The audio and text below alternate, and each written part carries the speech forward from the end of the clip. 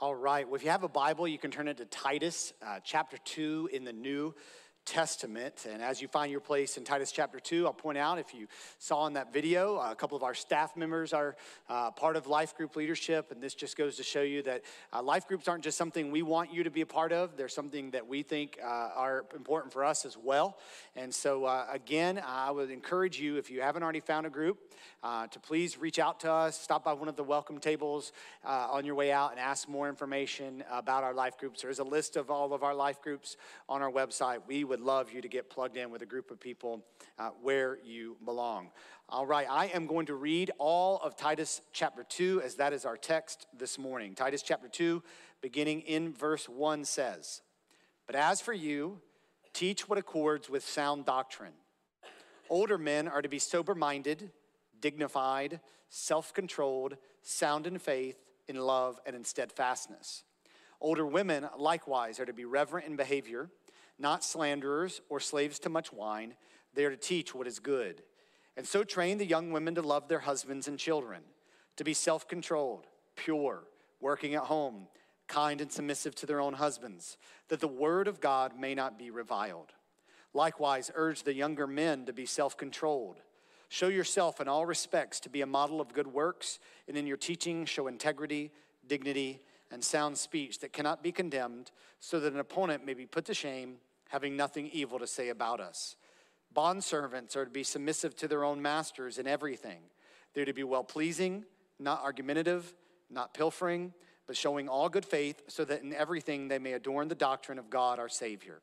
For the grace of God has appeared, bringing salvation for all people, training us to renounce ungodliness and worldly passions, and to live self-controlled, upright, and godly lives in the present age, waiting for our blessed hope, the appearing of the glory of our great God and Savior, Jesus Christ, who gave himself for us to redeem us from all lawlessness and to purify for himself a people for his own possession who are zealous for good works. Declare these things, exhort and rebuke with all authority. Let no one disregard you." Prior to coming to church on Bayshore, I was the pastor of Mosaic Church in Crestview. It was a church that I planted when I was 25 years old. And Christy and I served there for almost 10 years. Over that 10-year period, we saw what we set out to do happen. We were planted with the support of several other churches, Baptist churches in Crestview, to reach young, unchurched military families. And we saw people come from a de-church or really no church background to come to faith in Christ. And we would see that happen a lot every year. And it was incredible to see these stories of really people who came from no knowledge really of the gospel or of the word, and see the radical transformation that happened in their lives. And with that, we saw a great community form. A lot of the people who were part of our church were not from the area and didn't have really strong faith backgrounds. And so there was really a sense of community. This is my family. And really, especially because they were in their 20s and 30s primarily. And then there was a high level of commitment of those who became members of the church. There was a high percentage that served and gave and were really committed to the life of the church. And so there was a lot of kingdom fruit. But at the same time, we would often have leaders who would go off the rails.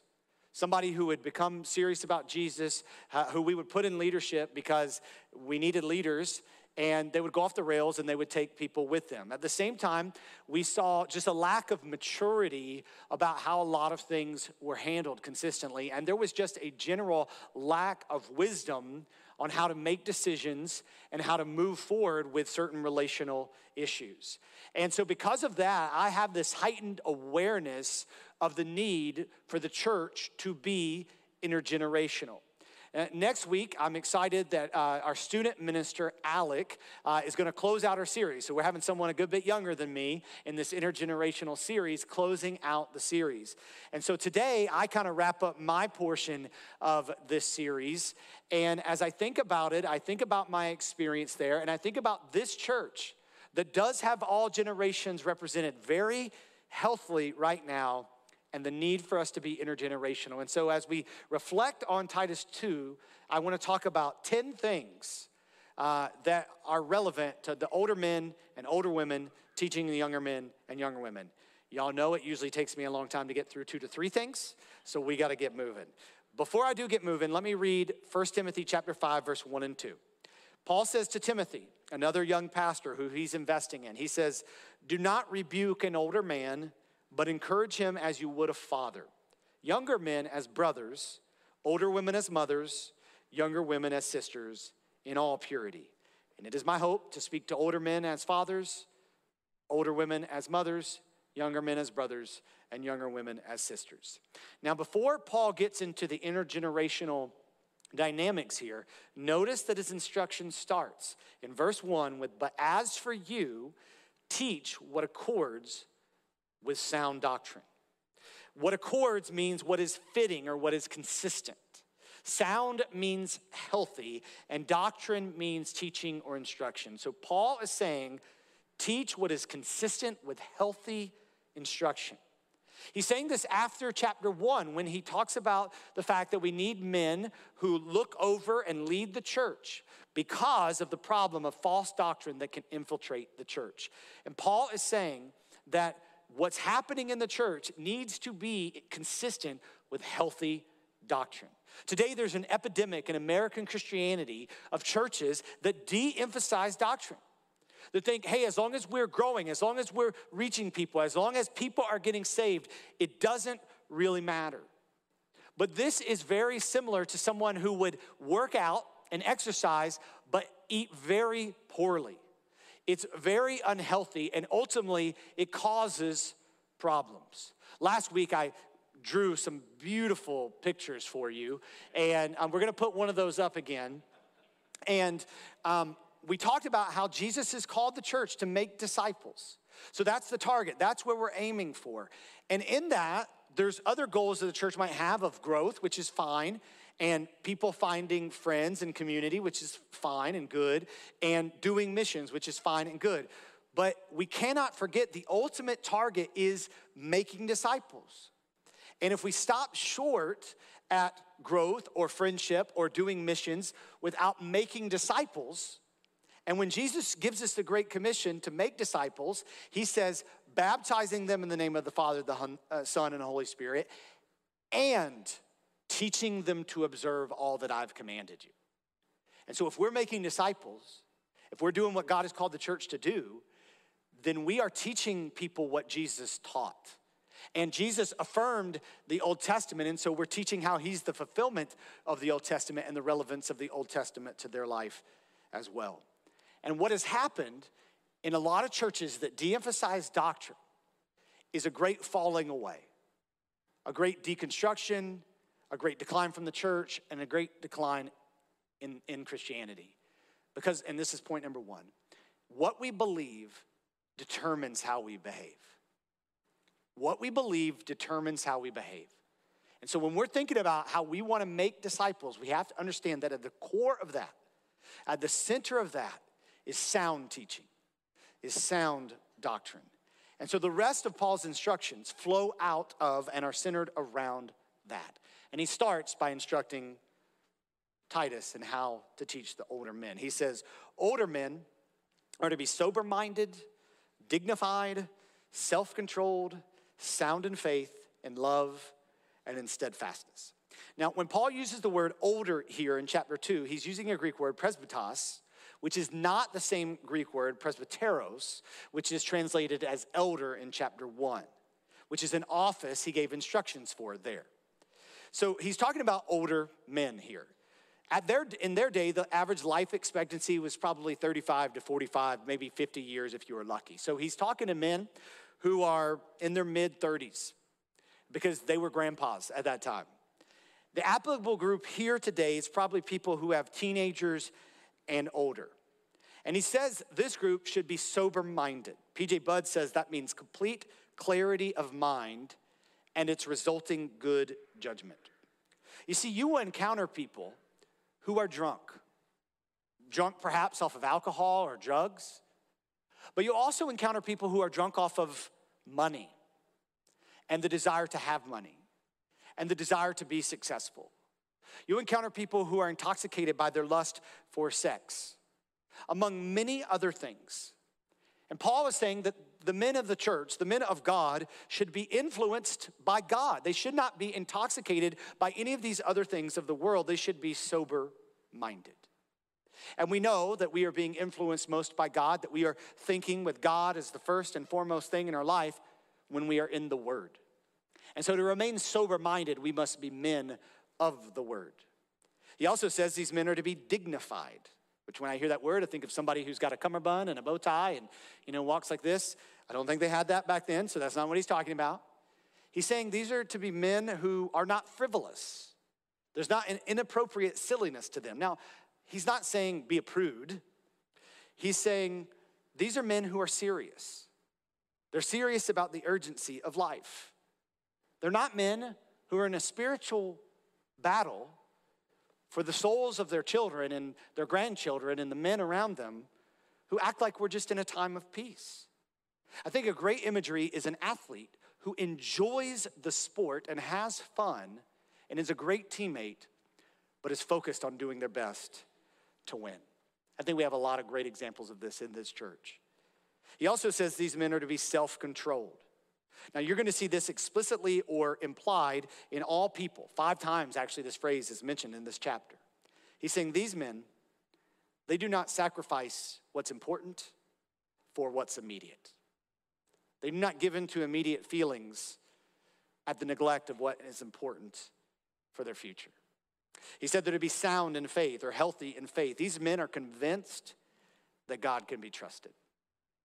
They have had faith over the years. And they can tell the stories. Now, if you know older men, sometimes they repeat their stories a lot, but they have them to tell. They're sound in love. The great commandment is to love the Lord your God with all your heart, soul, mind, and strength, and to love your neighbor as yourself. These men are moving more and more away from being concerned with their needs and more towards God and others. They are convinced that this is the way to live. He says they are to be sound in steadfastness. Now, this is Paul, who's famous for saying faith, hope, and love are the greatest of things. Here he uses faith, steadfastness, and love for older men. You see, what steadfastness is, what perseverance is its hope played out. It's that they have hope, and that hope has continually been assured. And so they're persevering in hope. My second point today is this. Daniel Akin says, older men should have the discernment, discretion, and judgment that comes from walking with God for many years. Older men should have the discernment, discretion, and judgment that comes from walking with God for many years. We need older men who have walked through peaks and valleys and still proclaim, our God is faithful. Now, I want you to know, you can be mature or old and not godly. I often hear people when they're giving advice and talking about their life, they say, that was just the road I had to go down.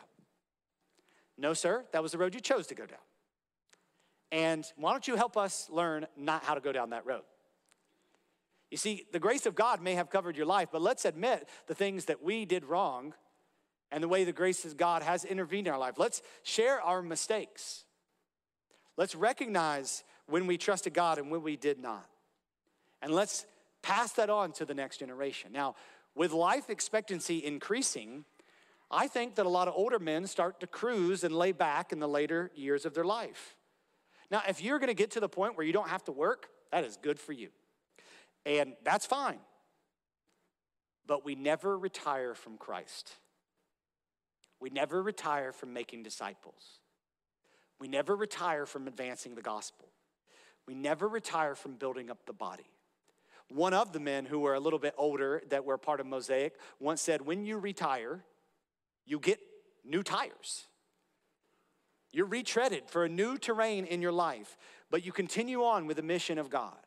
The psalmist says in Psalm 71, verse 18, so even to old age and gray hairs, O God, do not forsake me until I proclaim your might to another generation, your power to all those to come. May that be the cry of the older men of our church, that God would use them to proclaim his might to another generation and power to those who come. Now, the typical view of retirement shows things to be our treasure that are not Christ. In his booklet, Rethinking Retirement, John Piper says, finishing life to the glory of Christ means finishing life in a way that makes Christ look glorious to others. It means living and dying in a way that shows Christ to be the all-satisfying treasure that he is. My third point this morning is this: our retirement should indicate that there is a heaven beyond the grave. Our retirement should indicate that there is a heaven beyond the grave. Because a lot of people approach retirement, even believers, as if I've got to get heaven in before I have to go be with God. I've got to get my indulgence in before I have to go be with God. And at no real consideration of the life that God has called them to live. And we buy into this mentality, it's entitlement, I've earned it, I deserve it. But what a strange reward it is for a Christian to set their sights on 20 years of leisure while living in the midst of millions of people who need Christ. How sad is it to finish the last mile before entering the presence of the King who finished his last mile so differently? And this is true for older men and older women, which Paul moves on to next in verse 3. Older women are likewise to be reverent in behavior, not slanderers or slaves to much wine. They are to teach what is good. When Paul uses the word reverent, it's from a word for worship, which means someone who's dedicated to holiness. And they would think of a priestess when they heard that word, but a priestess wasn't a biblical concept. And yet he says she's to be reverent. She's to be a priestess.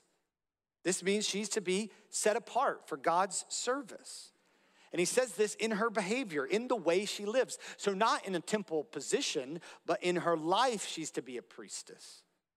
You see, a woman who is reverent in behavior is working to build up the body, the temple of God, to advance the name of Christ.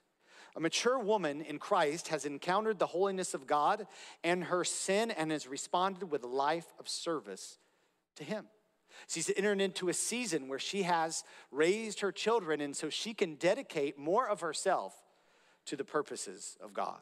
This will cover the following things that are evidence of worldly women, but what godly women should not be. He says, and not slanderers. The Greek word for slanderer is diablos, which is the word we get our English word devil for. Slandering, that is the tearing down of someone, does the work of Satan. It is against God. Their audience would hear, don't be a hater of God with your mouth.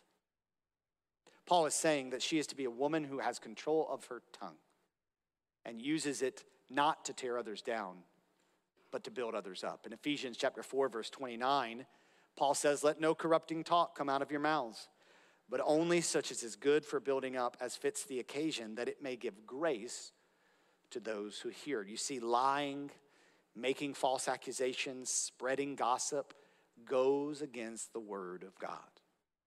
I like to study in coffee shops because I like coffee, and because I can't sit in my office all day while I'm studying. I need a change of scenery, and so I'll go there for a few hours, and often, and we're talking about women right now, so I'm going to pick on women, we'll hear a group of older women sitting around having their coffee, and it really sounds like an episode of The View is what it sounds like.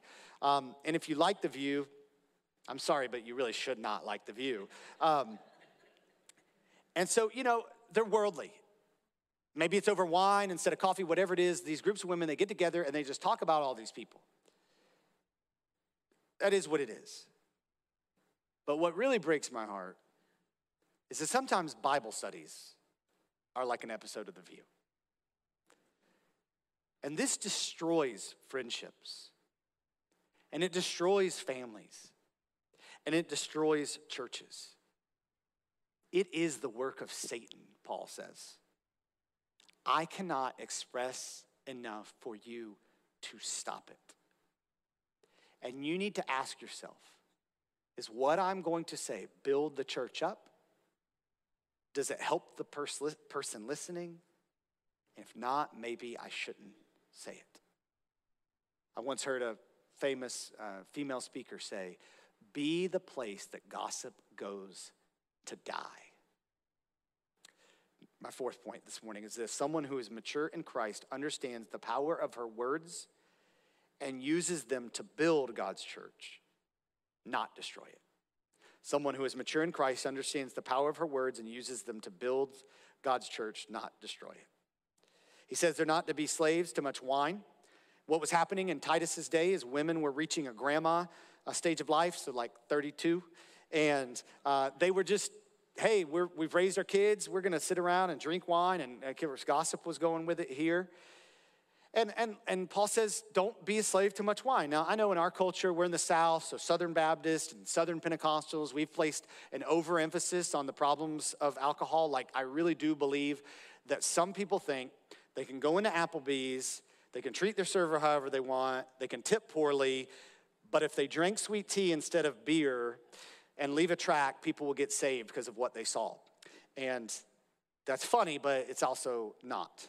So I'm not saying that you can't have alcohol. In fact, Paul is not saying that. He instructs Timothy to have wine.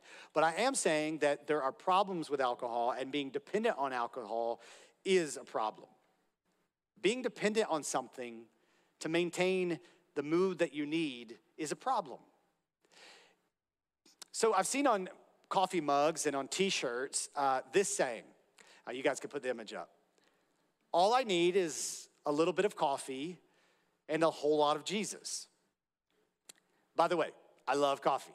I drink coffee all the time. But this is problematic.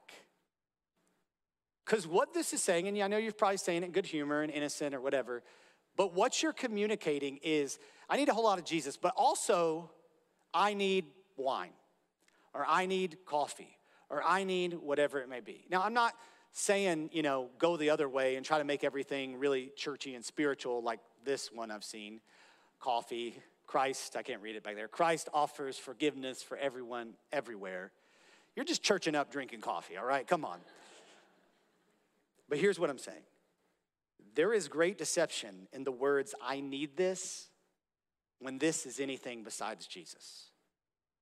One commentator says these women had gotten to the point in their life where they had earned this, they had deserved it, they had raised families, their families were gone, and they were finally like, yes, a little me time. And here they are in the time of their life that is most freed up to serve God and invest in the lives of younger families, and what do they focus on? Now, the truth is, in a culture where there's affluence, a lot of women get to this point before their kids are even out of preschool. And they think, me.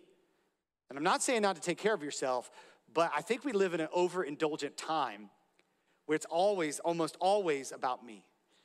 And there's this responsibility here on older women to teach what is good. Their life should be devoted to that. That's an original term in the Greek, kaladiskaskalos, which sounds like the title of an Outkast song. Tell me you're from the 90s without telling me you're from the 90s.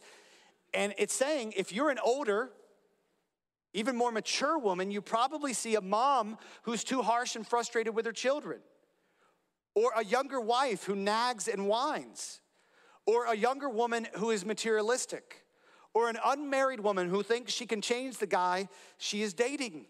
And you see these problems, teach them. Teach them what is good. That should be characteristic of you. You teach these women when you see these things. And he says, and be intentional. Train the young women. Bring them to their senses, or make of sound mind is what this is saying. It's a word that is in contrast to the word slander. He's saying, don't talk about all the problems with younger women. Help them. People typically don't just get it. They need your example, and they need your instruction. And this is not formal instruction. You don't have to be a good teacher to teach what is good. Women's ministry is about women's relationships. And so we have some programs we're doing as a church for women's ministry, but programs are not what make disciples. People are what make disciples. And so women just need relationships where they can model and teach what it means to be a godly woman. And I want you to notice that this teaching the younger women, which we're moving on to now, is not the responsibility of Titus. It's the responsibility of the older women. And this is good because younger women scare me. And so it is not my responsibility to primarily teach the younger women. Paul is telling Titus, teach the older women to teach the younger women. I almost thought about today, because some of the things I'm gonna say to younger women, to have my wife and to have like Robin Nelson, who's, like a mama to me, just standing beside me going, so you wouldn't be mad at just me. So I need y'all older women to teach the younger women to love their husbands and children. This is the only place in Scripture that women are commanded to love their husbands. It's laced throughout Scripture. Loving your husbands and loving your children is more than just showing affection. It's intention in cultivating a godly life in both of them. And so I would ask you, of your husband and your children, is your greatest joy in their life their relationship with Christ? That should be what it all revolves around. And you should love them to that and help them to flourish in that. He also says for younger women to be self-controlled. I explained this when talking about older women. Sacrifice the immediate feeling for the important truth. Do not constantly give in to your feelings, but trust the word of the Lord. He says they're to be pure. You see, where older women were set apart, this is the process of making yourself set apart. It's a less mature version of what he was talking about when he was talking about the women who are reverent. He's saying this is putting aside worldly desires. It's the fleshing out, the living out of 1 Peter chapter 3, verse 3 and 4, which says, do not let your adorning be external, the braiding of hair and the putting on of gold jewelry, or the clothing you wear, but let your adorning be the hidden person of the heart, with the imperishable beauty of a gentle and quiet spirit, which in God's sight is very precious. Now, I would recommend caring a little bit about your external appearance, but the emphasis here is on who you are on the inside. Pure. Letting God's beauty shine through you. He says that they're to be working at home. This phrase here is one word that is only used here in the New Testament, and it's the idea of guarding the home. That a woman's first priority is the peace and protection and care of her home. She can't be lazy then. She can't be a busybody then. Now, some of the tension here is that homes were simpler back then, and so your home doesn't have to look like a magazine. That's fine if it does, but the responsibility to do that is not coming from God. He's saying care for your home, bring peace in your home, eliminate the chaos in your home, make your home a safe place for your children and for strangers. I know that today when we think about working at home, there's a lot of nuances. A lot of women in this room watching online this morning are working. I'm not going to speak to all those nuances, but here's what I'll say is very clear. Your home is your first priority. And so I'm not going to speak into whether you should take this job or do this job or be gone this much. You cannot neglect the peace and protection of your home. It's something that God has called you to in his word for thousands of years. That transcends what culture might say right now. He also says these young women are to be kind, which means they're to be pleasant, to be like Christ, to be gracious, to be merciful, to be considerate, to treat others better than they treat her, not constantly bringing your drama to every relationship, but to be kind to people, to think about them, to be considerate of them. And he says submissive to their own husbands. Now, submission is more of an attitude than an action, but it certainly leads to action. I will say that obedient in the King James Version is not the best word to use. Submissive is a military term, however, so it means submission to the role, to the rank of husband. Women are, I need to say this too, women are to be submissive to their husbands, not all men. The Bible does not say be submissive to all men. It says be submissive to your husband. And this isn't about inferiority or inequality. Galatians 3:28 sets that straight.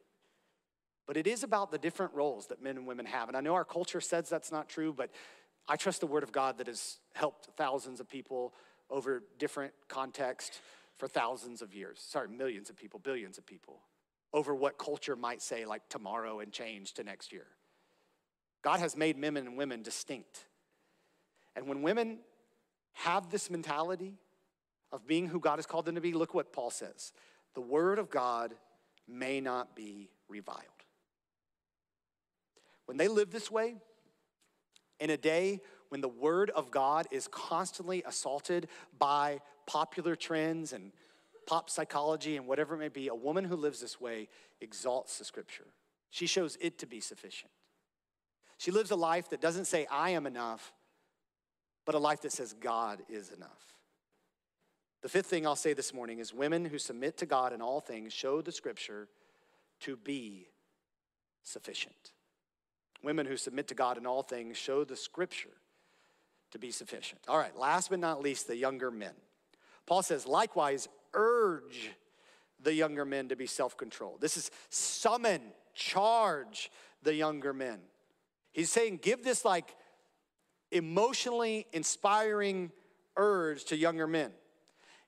Because it's funny how many manly men are actually more motivated by their feelings than they would lead you to believe. And he says, urge them to be self-controlled. And again, we've talked about not sacrificing the important for the immediate. And I would just say, already in my life, I have seen men who were not self-controlled who ruined their career and who ruined a ministry and who ruined their marriage and who ruined their home. And so there is a seriousness about this that has grown in me when I begin to see signs of a lack of self-control because of the destruction that I have seen it cause. And this is really the only instruction Paul gives to Titus to give to younger men, because I believe Titus himself is a younger man. And Paul focuses then on Titus's example to younger men. He says, show yourself in all respects to be a model of good works. The word model there is the Greek word typos, which is where we get our word type. He's saying you should be an example. That's how you influence other young men. Because, younger men, we size each other up. And when someone sizes you up and they see someone who not only talks about faith, but who lives it out, it does something in them. It inspires them if they're open to follow God. He says, show yourself to be, in all respects, to be a model of good works. In everything, to be a model of good works. Don't compartmentalize God.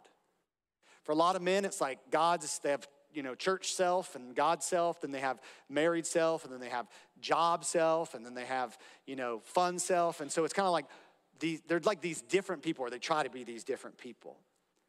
He's saying in all respects, in everything you do, show people how big God is. He says, and in your teaching, show integrity, dignity, and sound speech that cannot be condemned. You might say, well, I'm not a teacher. Yes, you are. You teach your children. You teach those who work around you, live around you. You teach non-believers who might only see you as an example of Christ. He says, show integrity. That's an accurate representation of who God is, the wholeness of who God is with how you teach and how you live your life. Don't twist it for any selfish motivation, but exalt the scripture above your own desires. And dignity, which means respect. It's tied to the idea of majesty. He says there should be a respect for God that is conveyed to others in the way you live your life and the things that you say. And I think this is one of the things that is missing from Christianity today. It's evidence in what a lot of people say to me when they're going through a difficult time or when they have issues with just how things are. I've had several people say something to the effect when they're going through a difficult time or things didn't work out the way they wanted. They would say, if God were right here, I would have a few questions for him. Or if God were right here, I would just want to say to him, and I get where that's coming from. But let me be clear about something. If God showed up right here, you would bow down before him. When you see him and his holiness and his glory, every knee is going to bow. And every tongue is going to confess Jesus is Lord to the glory of God the Father. This is the kind of God that we need to help people see the God of the Bible is. We must be serious about that. He also says, sound speech that cannot be condemned so that an opponent may be put to shame, having nothing evil to say about us. I'll just say this. He's saying you must know the word and you must be able to talk about it confidently. We got a lot of people who've been Christians since they were kids that just don't know the Bible, and that just doesn't make sense.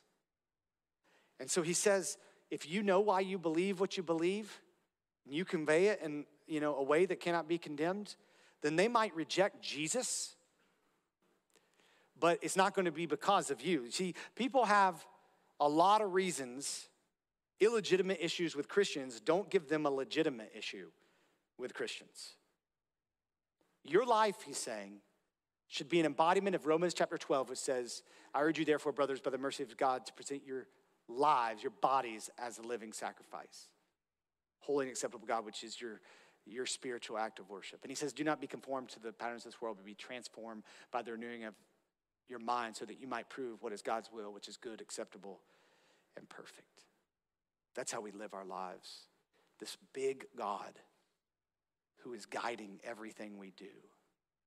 So my sixth point this morning is this: a God who fits into one compartment of a man's life does not make very much of a God, and in turn does not make him into very much of a man. A God who fits into one compartment of a man's life does not make very much of a God, and in turn does not make him into very much of a man. And I just want to pause here and say, this might be the issue, man. This might be the issue. And today I invite you, in awareness of who God is, to bow down. To bow down before him. And like Isaiah, to recognize you are so unworthy of the presence of God. And to submit to him as Lord. Now, young people, I guess that's anybody my age or younger. If you're older than me, you're old. Notice what is missing from this list so far. It's gifts and talents. Paul doesn't say, hey, you know that guy that's really good at sports? Try to be like him. He doesn't say, hey, you know that guy that's intelligent and a career guy? Try to be like him. He doesn't say, hey, you know that woman who's really good at music or able to create a good social media presence? Be like her. Now, there's nothing wrong with growing in these skills, but Paul is saying what matters most is character. If you study kind of church life, church world at all, then you probably are aware that we have had a ton of mega churches that have a lot of influence that have come crashing down. Leaders and churches, whole movements come crashing down. The rise and fall of Mars Hill, Hillsong Church, many churches in leadership amongst the Southern Baptist Convention. And I'm telling you, this is connected to the elevation of talents and gifts over the character of God. But in fact, what Paul is saying here is he's saying the character of God is what matters, not skill and talent. And he addresses one more group that I think is just important to drive that point home. He says in verse 9, bondservants are to be submissive to their own masters in everything. They're to be well-pleasing, not argumentative, not pilfering, but showing all good faith, so that in everything they may adorn the doctrine of God our Savior. Now, this doesn't mean that God condones slavery. It means that God was speaking to the slaves who were present, the bondservants who were present, gathered as a church, which is a whole paradigm shift, that the church would even incorporate bondservants in this society into the church. And he's encouraging them to be Christ-likeness, even in a position of maybe injustice or a position that they've brought themselves into, but yet there's really no earthly hope to get out. And he says to everybody who's listening, verse 11, for the grace of God has appeared, bringing salvation for all people, training us to renounce ungodliness and worldly passions, and to live self-controlled, upright, and godly lives in the present age, waiting for our blessed hope, the appearing of the glory of our great God and Savior, Jesus Christ, who gave himself for us to redeem us from all lawlessness and to purify for himself a people for his own possession, who are zealous for good works. Declare these things, exhort and rebuke with all authority. Let no one disregard you. This is our great hope, the appearing of our great God and Savior, Jesus Christ, who gave himself for us so that we would be his possession. We are Jesus's people. We are Jesus' people. And the design here is that this flourishes best when older men and older women are teaching younger men and younger women. My last 4 points here are quick things that I think are helpful for us as we move forward. Because what's easier is to follow the pattern of many multi-generational churches and put the old people over here, and the not quite as old people over here, and the young people here, and the even younger people over here. And it's tough because we've gotten older. Paul Irving, in his book, The Upside of Aging, says the average life expectancy has gone from 49 to 79 in just over a century. The birth rate has also decreased, meaning by the time the last baby boomer turns 65 in 2029, 1 in 5 Americans will be age 65 or older. A church that once reflected its community consisted of 3 generations, and that same church today will consist of 5 generations if it is engaging all in its community. And the value here that this older group offers to society is appreciated less and less by generations who are farther apart in the number of years and who are farther apart because the radical pace at which society advances in technology and worldview and morality. But, point 7, the last thing the church should be doing is asking older people to go away to make room for the next generation. The last thing the church should be doing is asking older people to go away, to sit over here and give and make room for the next generation. The older generation needs to engage the younger generation and teach them biblical values and practical lessons. This is challenging because congregation members who are above the age of 65 live in a drastically different America than they did when they were in their 20s, and they're often ignorant to or confused by the mindset shifts that have taken place. There's a huge difference in younger people if you're older, but investing in them is the priority. And there might be some issues with the younger generation in our culture and in the church that you see, and I'm not telling you it's your fault, but I am telling you it's your responsibility. We have opened up our home to children that are not biologically ours, and there are some issues that they have to work through that are not my fault. But it is my responsibility. The culture, Christian, as long as we're on earth, is our responsibility. And so we need to engage. And how this flourishes best is when older or younger are partnering together. And so if you're older, this is point 8, you need to let the young people speak and listen to them. In the book of Job, Job's going through a lot, and his friends Eliphaz, Bildad, and Zophar, which I'm glad my parents didn't name me. Those are not names you want to be. Well, actually, if some celebrity names their kid Eliphaz, Bildad, or Zophar, then it'll become popular. But another guy with a better name, Elihu, comes by, and they don't want to hear him speak because he's younger than them. And here's what he says, Job 32, 8 and 9. It is the spirit in man, the breath of the Almighty that makes him understand. It is not the old who are wise, nor the aged who understand what is right. It's the people who love the word and whose God's Spirit speaks the word through.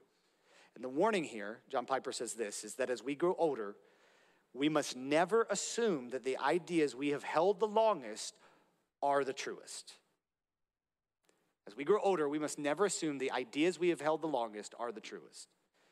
I will tell you this, our church, I constantly have people twice my age telling me God speaks to them through me. And that has a lot less to do with my ability and a lot more to do with their humility. That they are in their 80s and they are still learning and listening to the Lord. And that should be our mentality. And we should be doing this because we understand the mission that God has given us. We have some relatively young pastors now, but I think about Pastor Chuck, who retired and is now serving at Anchor Church, our church plant that we're trying to get off the ground. Pastor Mike, who you heard prayed last week, and Pastor Dennis Brown, who passed away shortly before I came here. They did not just want to finish well. They wanted to ensure that the next generation carried the legacy of the gospel in this church. And we need to understand, point 9, we do not only finish the race, we pass the baton. We're not running a 100-yard dash. We're in a relay race. And the baton has to be handed off to the next generation. And I believe we do have men and women here who want to do this. And we must understand the importance of this. And if you haven't heard anything I say over the last 45 minutes or over the last 5 weeks, hear this as a warning and encouragement. Point 10, when older, wiser people lack passion for God's will, younger, passionate people go about it unwisely. When older, wiser people lack passion for God's will, younger, passionate people go about it unwisely. We need the passion of younger leaders and the wisdom of older leaders, and we need them working together for the glory of God. Maturity is not caring about insisting on your own way. It's caring more about what is important and less about what is not important. It's not control or fighting over power. It's mutual submission to the glory of God. That's the picture that we see in Titus 2 and the picture that allows the church to flourish. I was listening to a talk the other day about leadership in the workplace, and they were talking about how bigger companies are really in a crisis because you have kind of the boomer generation who they prefer one style of leadership, and that's somebody to be like in control and stable and secure. And so they'll plug their life away, even if they don't necessarily like their boss or the business owner. They'll devote 40 years to that same company because of the stability and security. And then they were talking about millennials. Gen X doesn't like anybody to lead them. Then they were talking about millennials, and they said millennials really want this collaborative leader, a leader who's their friend, but it's causing this problem because some people aren't creating the stability that is needed, and then a lot of millennials aren't really loyal. And so these bigger companies are trying to figure out how we can have leadership teams who are in control, who are stable, who are insecure, but are also very with people, and they're trying to learn leadership in a new way. And they said, we flourish when things are secure, and yet we know that our leader is with us. And I was thinking about kind of the way that religion has been warped. I would say by the older generation, sometimes it's a very dutiful, reverent faith, but God isn't really like near.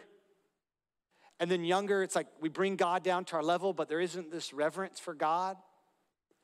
And I was thinking about that thing that said we flourish when there is someone in control who we know is with us. God is all-knowing and all-powerful, and yet the cross of Christ says, Emmanuel, God with us. That's where we flourish. That's where we get security. That's where we get identity. That's where we get worth. And that is the message that we must give our lives for, church. Pray with me. God, I realize as we talk about your greatness and your nearness today, there are people in this room who they've never bowed down to you. And so, God, I pray that you would show your holiness to them, your greatness to them, and they would bow down. And they would know, because of the cross of Jesus Christ, that you are near. That you are in their place on the cross in the wrath of God. And they would walk into that. And then I pray that we as believers who believe the gospel, the good news of a great God who has come for us, that we would give our lives for our children, for our community, for those in our church, for the world to see the God that allows us to have identity and worth and purpose and flourish. In Jesus' name I pray, amen.